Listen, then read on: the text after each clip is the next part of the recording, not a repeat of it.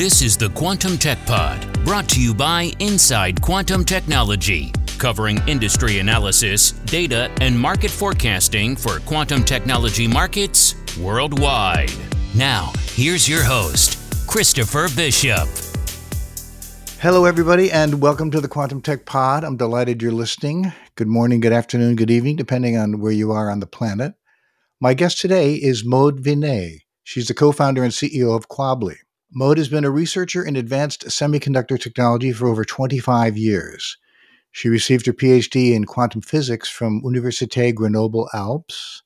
She then transitioned to the semiconductor industry and joined CEA Leti as an integration and device researcher to develop CMOS technologies. In this role, she spent 4 years with IBM in the United States developing an advanced transistor technology, FDSOI, in an alliance between ST, IBM, and Global Foundries. In 2013, Maude returned to France to lead a research team working on using transistors to fabricate qubits, and in 2019 became head of the quantum computing program in CEA Leti in Grenoble. Dr. Vinet has authored or co-authored about 300 papers. She owns more than 70 patents related to nanotechnology, and her Google H index is 57 with more than 11,000 citations. She's also a Knight of the French Legion of Honor. Her company, Quobly, formerly Sequence, was founded in 2022 and is a spin-off of the CEA, a major RTO, and CNRS, which is a leading center for academic research. The company is developing a silicon spin qubit technology based on over 2 decades working in partnership with these research organizations. In simple terms, their work has led to a major advance, turning transistors into quality quantum bits. Quobly's approach is to leverage proven European semiconductor industry technologies, processes, and manufacturing capacities to develop and commercialize a universal large-scale quantum computer. Her company is based in Grenoble, France, and has 17 employees. So welcome, Maude, and thanks for joining me. Hi, Chris. I'm glad you're here. I always want to start the podcast by asking my guests to share a bit about their quantum journey. And my objective is twofold: to give our audience a sense of what your various roles were before you co-founded Quobly, but also to orient our listeners more broadly to the fact that there are many ways and various paths that people have taken to get into the field of quantum information science. So if you could please share a bit about your background and your path so far, maybe where you grew up, what you focused on maybe at university, insight into any companies or organizations where you worked or did research. Actually, I grew up in the west part of France, in Nantes, and I used to be a very curious kid. I used to break my games to see how to understand how they worked, and I used to play basketball. And those two are really now shaping my professional life, and I will tell you why. And then I went to the university. Actually, I loved ski, and I loved engineering, and I loved physics. And in Grenoble, I could have the three of them at the same time. So I went for my French engineering school to Grenoble, and I spent 3 years, after college, working on physics for engineers, applied physics. It was a high-level engineering school in France, which does physics and how you use physics. So that was fun. And when I was not studying, I was on the ski slopes, having fun with my friends. Yeah, and then after my during my engineering school, I met professors, and those professors were doing research. And it was like, wow, that's fun. They are pushing the boundaries of the knowledge, and I'm very much interested in that because I don't like routine. I can't do twice the same thing. So I was like, okay, I want to do a PhD. So I did a PhD in quantum physics, and that was end of last century, and or early 20th century. And then after my PhD in quantum physics, I wanted to belong to a broader team than just doing basic research. And that was the time where the semiconductor industry were looking for physicists. They were looking for physicists to help continuing Moore's law. So I joined the semiconductor industry, and that was the beginning of fun. Once again, I was doing physics and leveraging my physics background to propose solutions to scale up, to scale down. Sorry, the dimension of the transistors. In this organization, I worked with CA, and then I went to IBM, as you said, and that was a lot of fun to see how actual technologies for the CMOS industry are developed. It was a place where I studied the decision-making process, where I was always balanced between physics and technology, and that means okay, I can do with that amount of physics, I can actually do that performance, but versus not pragmatic from a technology perspective. And I was always this balance of what brings some value to my device. And that's what I'm using, and now that's what I'm using in my everyday life. I'm using my physics background, my technology background, and the basketball background comes in because we are playing in a team. Fantastic. Well, thank you for sharing. So let's talk about starting a company. Obviously, so working at IBM, I worked at IBM actually for 15 years myself. So a sense of how a big global company works is very different, I would guess, right, than a research organization. So wondering what the trigger was, maybe that led you and your co-founder Tristan to start the company. Like, was there an aha moment, maybe conversation in a coffee shop or in a bistro? And, why would you want to step away from, a fairly, comfortable, I imagine, research organization to jump into starting a company and putting all that together? Well, it's a story. Actually, I think it's a process. Tristan, Francois, and I, my two founders and me, we are doers. We are doers and we are explorers. So, as you said, well, actually, the conversation didn't take place in a coffee shop, but rather in a bistro. It was around a beer, and what happened is that the three of us, at one point, we realized that we've got a potential. Tristan had been working for years in quantum engineering with 3 fives, and he was actually manipulating spins in 3 fives, but it was quite limited in terms of coherence time due to the hyperfine coupling. So he was facing technological limits. On my side, I was developing silicon technologies for the semiconductor industry. And at the beginning, there was a third guy in the team. That was Silvano De Franceschi, who was studying charge and spin properties. And Tristan, Silvano, and I were like, wait, you know how to do quantum engineering. I know how to fabricate stuff with silicon, and Silvano, you know how to manipulate charge and spin properties. Well, the three of us, we could actually propose solutions for doing silicon quantum bits with actual industrial technologies. That's what we did. We started working together. We made this worldwide first in 2016. And in 2018, we proposed an ambitious project at the European Research Council, where we told them, listen, we think we can propose a project where we are going to tackle the scientific challenges on the way to large-scale quantum computing based on silicon. And that was the beginning of, okay, we actually have this potential. And then Francois joined the team, and Francois, Tristan, and I, our DNA is to work for the industry, to turn research into innovation. When Francois came to us with a question which was, hey, when do you think there will be a link between design and applications? We told him, hey, you join the team and we're going to build a company. Let's do this for real. Let's make this potential real.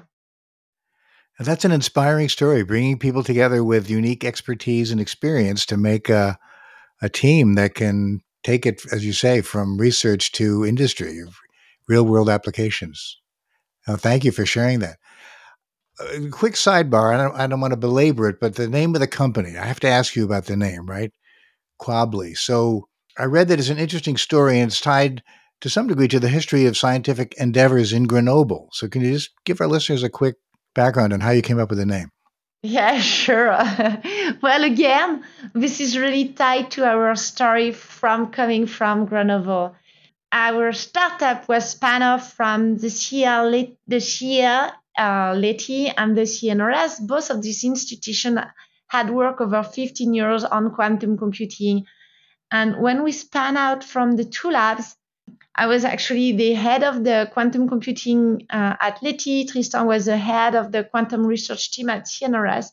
And we realized how important the history behind our project is. This is really technology and basic science. And maybe a few words about Grenoble. Grenoble is this cutting edge city where semiconductors in the semiconductor industry is very vivid.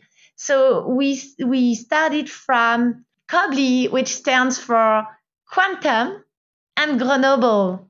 And we took the end of Grenoble. So we've got the beginning of quantum and the end of Grenoble, the oval. And then we said, okay, this word will say, this name will be said in French and in English. So let's make it stable. And we added the Y. So it meant it ends up in Quobly. And the Y is a private joke for Grenoble people because we've got two rivers and they are shaped like a Y. It's a Sorry, memorable name for sure.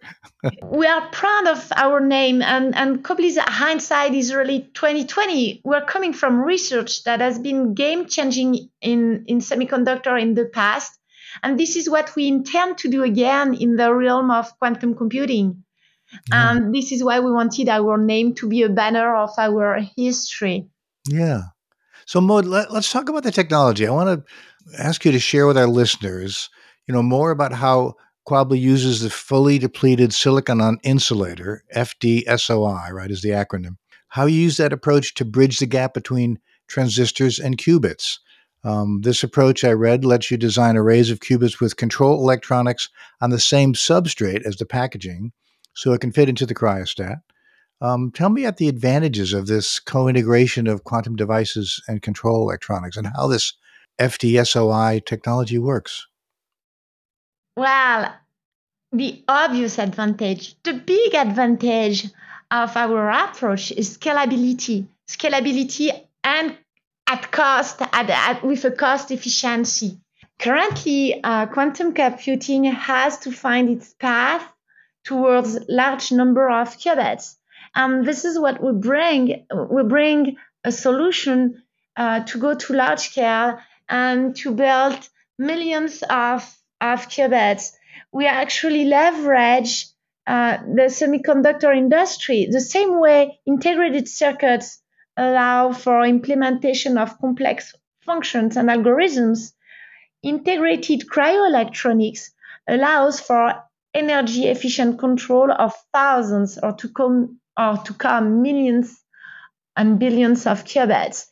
What matters a lot is that you can fit actually a million of qubits in a 40 square millimeter square uh, area. So this is really something at cost. We're using some kind of engineered cryostat, but we don't build very big cryostat. We assemble technologies that have already proven doable, and this is really what makes the semiconductor approach scalable.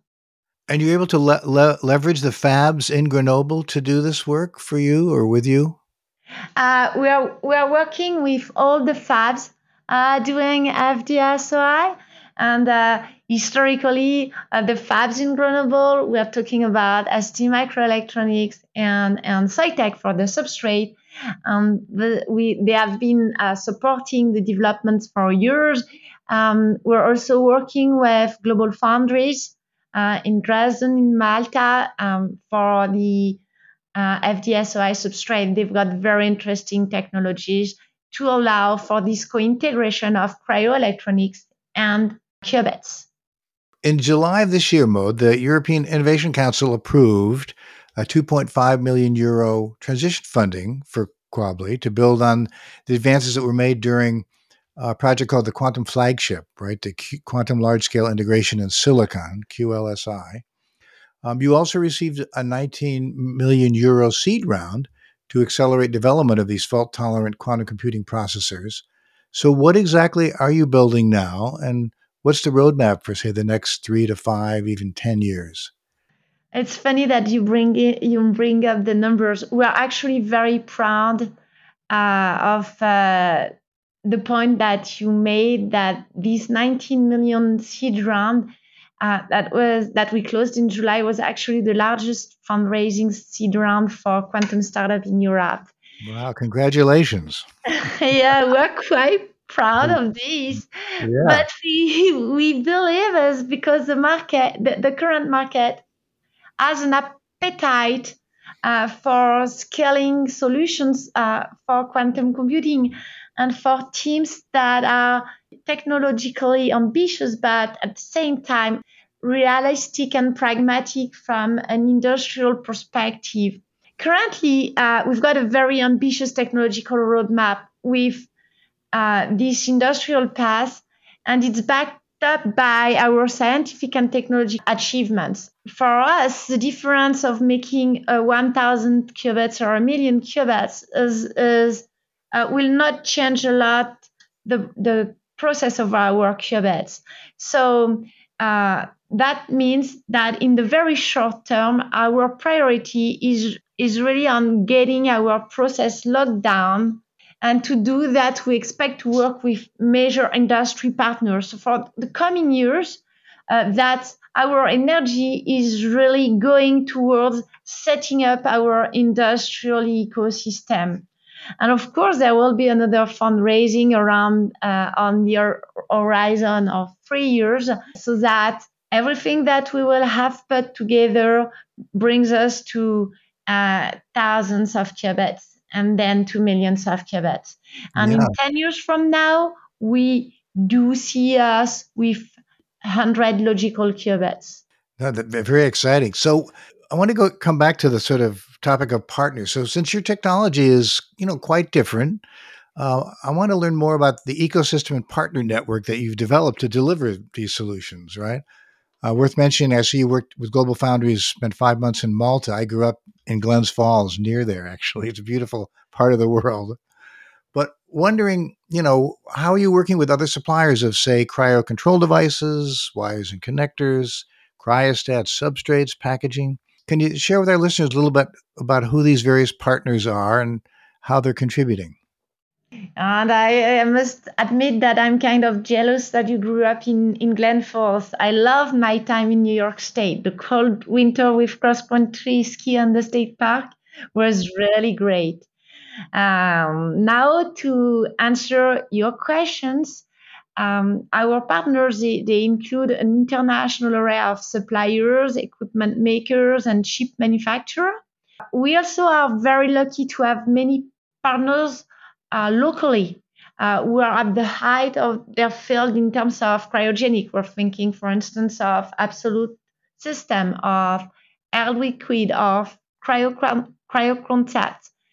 And in the realm of cryoconnectors, we are also, and wires, we've got a very vivid French ecosystem working with Radial, ATEM, which are as French SMEs. And we have some engineering projects with them to develop components that will fit in our systems. there is something that is very important, is that our French ecosystem is leader in many of these highly technical fields. So we rub elbows on the weekly basis with some of our partners. It's really fruitful collaborations. Great that there's so many local resources you can leverage, right? Actually, that is kind of in the trajectory of our previous career. We are leveraging partnership that we have built over the years. The relationship that we are leveraging currently, they were already in place when I was in the semiconductor industry, when Tristan was a researcher at CNRS, and we are building on more than 10 years of intense collaboration, fruitful collaboration. So our partners now are willing to support, and there is a strong technological and scientific credibility in the team that's provide a big momentum. Maybe to point out that there is one component, one just ingredient in the supply chain that is very tricky to procure, which is the silicon 28. And we have, for the moment, we've been quite dependent on outside countries to supply with silicon 28. Our first silicon 28 came from Russia, from Russia, and the scientific Russian chemists that provided the silicon 28 were really deep and passionate about looking on how to what we were going to do of their silicon 28. And nickel doesn't work anymore. And we are lucky enough so that in France there is a nuclear industry, and actually we spent some time working with Orano, and they recently opened their silicon 28 line, and we were blown away by their commitment to the development of new products for the need of the quantum industry. I'm glad to hear that you've been able to source the material you need. Mode, my listeners are always interested in the perennial question, which is clients, right? So I read that Quobly systems will be deployed as computational accelerators in HPC centers, those kinds of settings, and that current end users include Airbus, EDF, Total, and Thales. Can you share with our listeners any details on the kinds of projects or solutions that you're developing with these clients? Sure, we can discuss about these clients, but I've got just to step back a little bit. Currently, I told you we're aiming in 10 years from now at 100 logical qubits. While I do believe that this is very important to listen to clients, at the same time, there is something at stake, which not to overpromise and then fail in delivering. So the relationship we are entertaining with the end user customers is to understand what are their needs, what are their limits, and what they could do with logical qubits. We are currently officially collaborating with Eviden.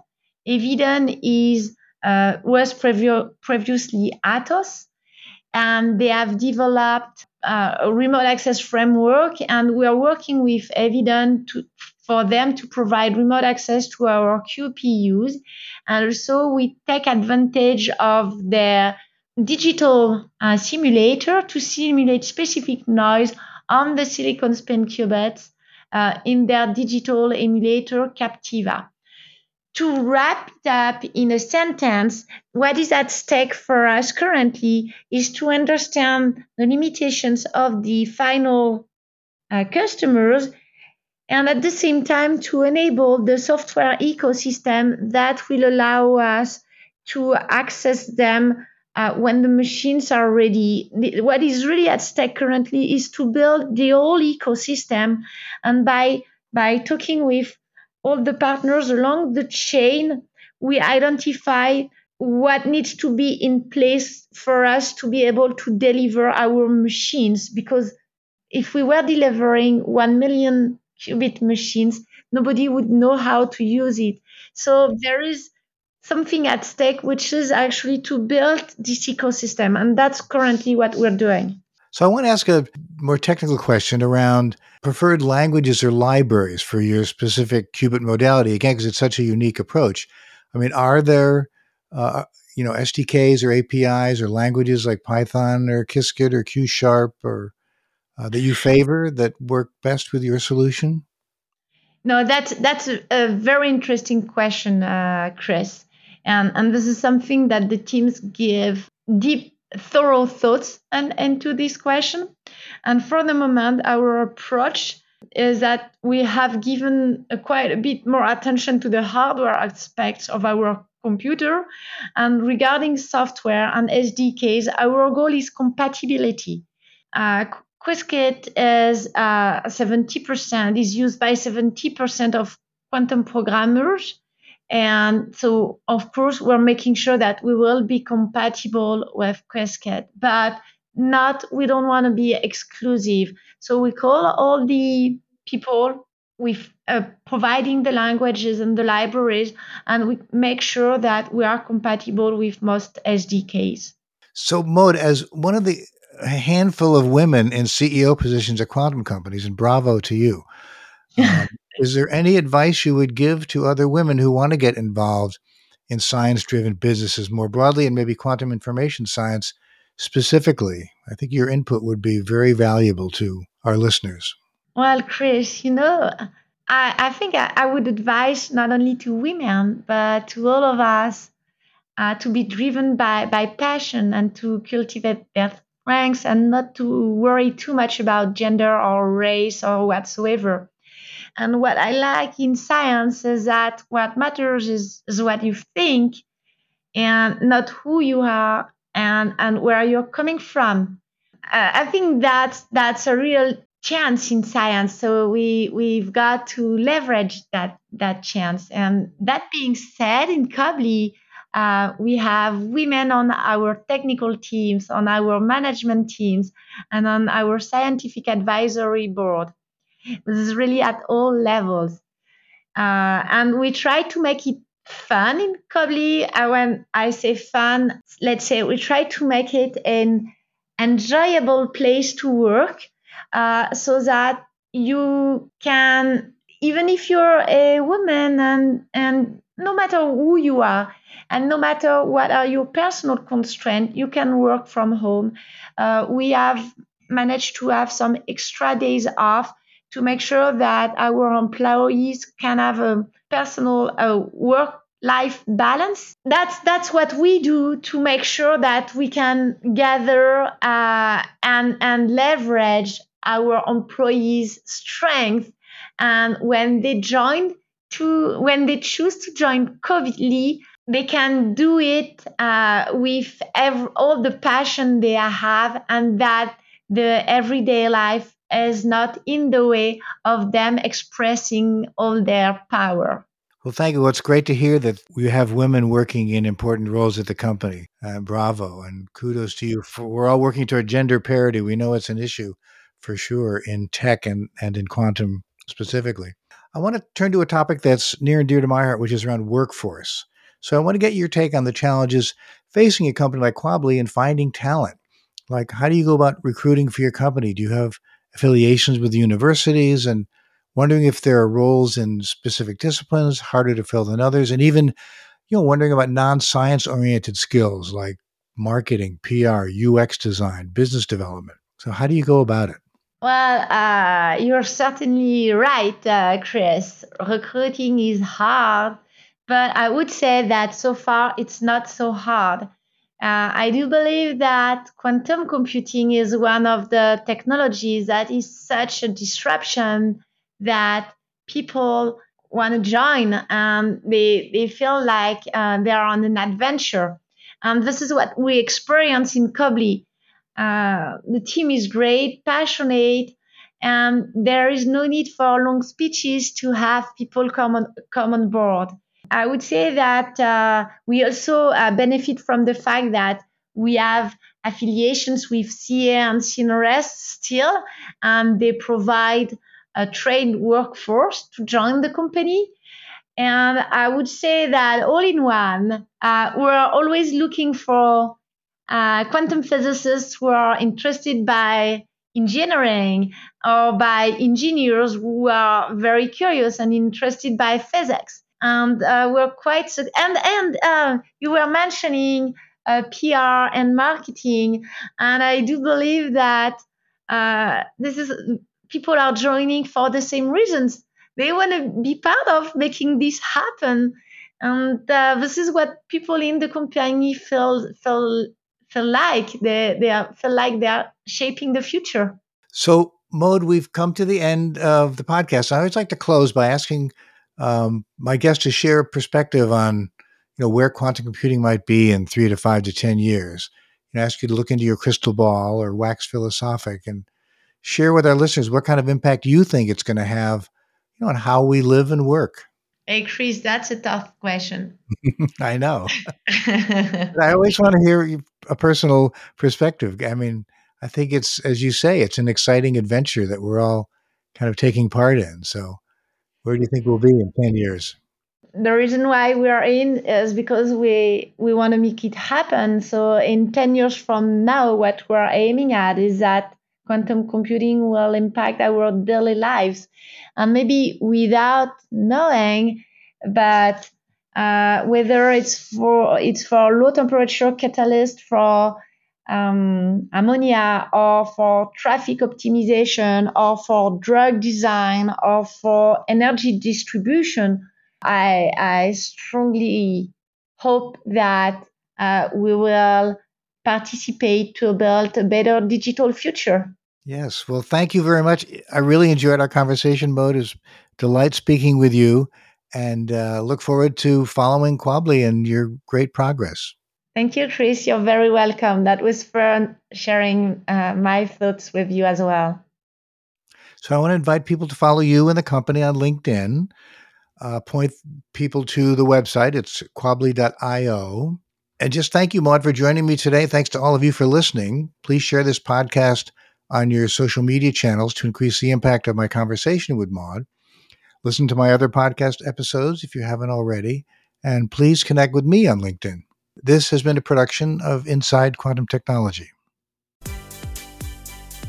You've been listening to the Quantum Tech Pod, brought to you by Inside Quantum Technology. For more information on this episode or other topics relating to quantum technology, visit InsideQuantumTechnology.com.